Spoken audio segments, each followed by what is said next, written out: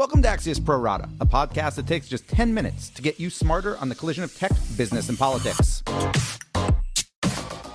I'm Dan Primack. On today's show, Facebook's next act and a CEO's important message on Me Too. But first, President Trump's legal jeopardy. So for quite a while now, we've all been aware that two women were paid off to keep quiet about their alleged affairs with then private citizen Trump. But this week, those stories were put into much sharper and more official focus through the court pleadings of former Trump personal attorney Michael Cohen, and also a cooperation agreement between federal prosecutors and American Media, the publisher of the National Enquirer. In short, this is no longer about partisan bickering or fake news tweets. It's not even about the affairs per se.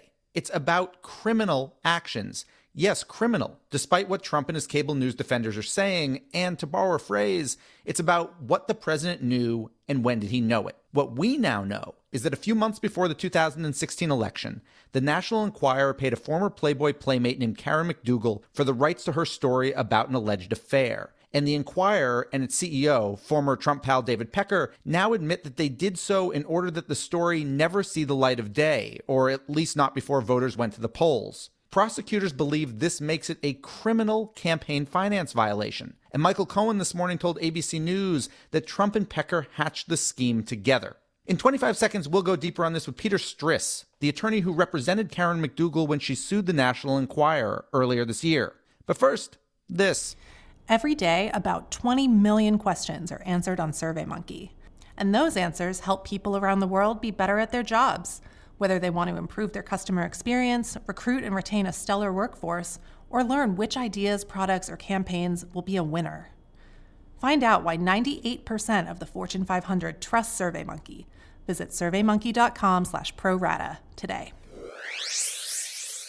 We're joined now by Peter Striss, founding partner of law firm Striss & Maher, and the attorney for Karen McDougal in her suit earlier this year against the parent company of the National Enquirer. Peter, let's start with this. It has been a busy week, and I'm curious, did you learn anything new this week, or was it more about confirming what you already suspected? The way I would answer that is I would say that when we were hired by Karen to sue American Media 9 months ago, we knew very little. We knew that her lawyer had colluded with Michael Cohen and American Media, but a lot of the things in terms of the extent of the involvement of the campaign and so on and so forth, we were learning those things through media reports, just like everybody else.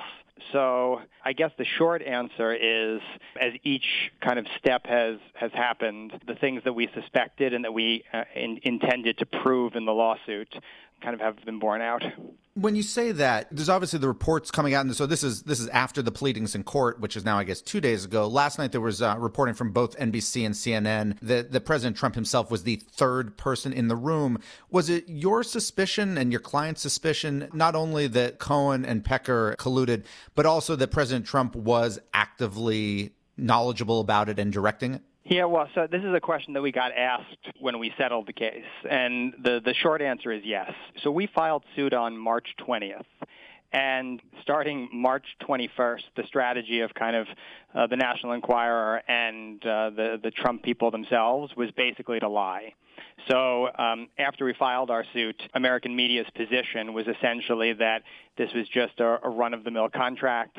So it wasn't until, the Cohen office was raided and things started moving in a different direction that kind of their feet were held to the fire. And recently, the deferred prosecution agreement came out where they have admitted that everything they said before is false. So, if you look at that agreement, what they've said is that at no time during the negotiation did they intend to publish the story, despite the fact that there was the right to article and covers.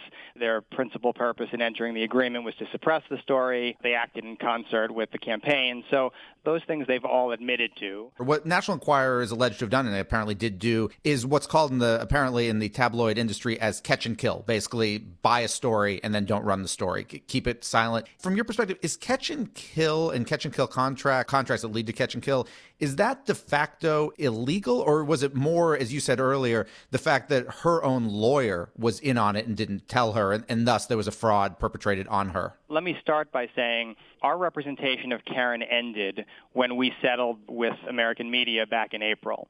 And that's important because what a lot of people, I think, didn't appreciate is that Karen retained us to get out of this illegal contract.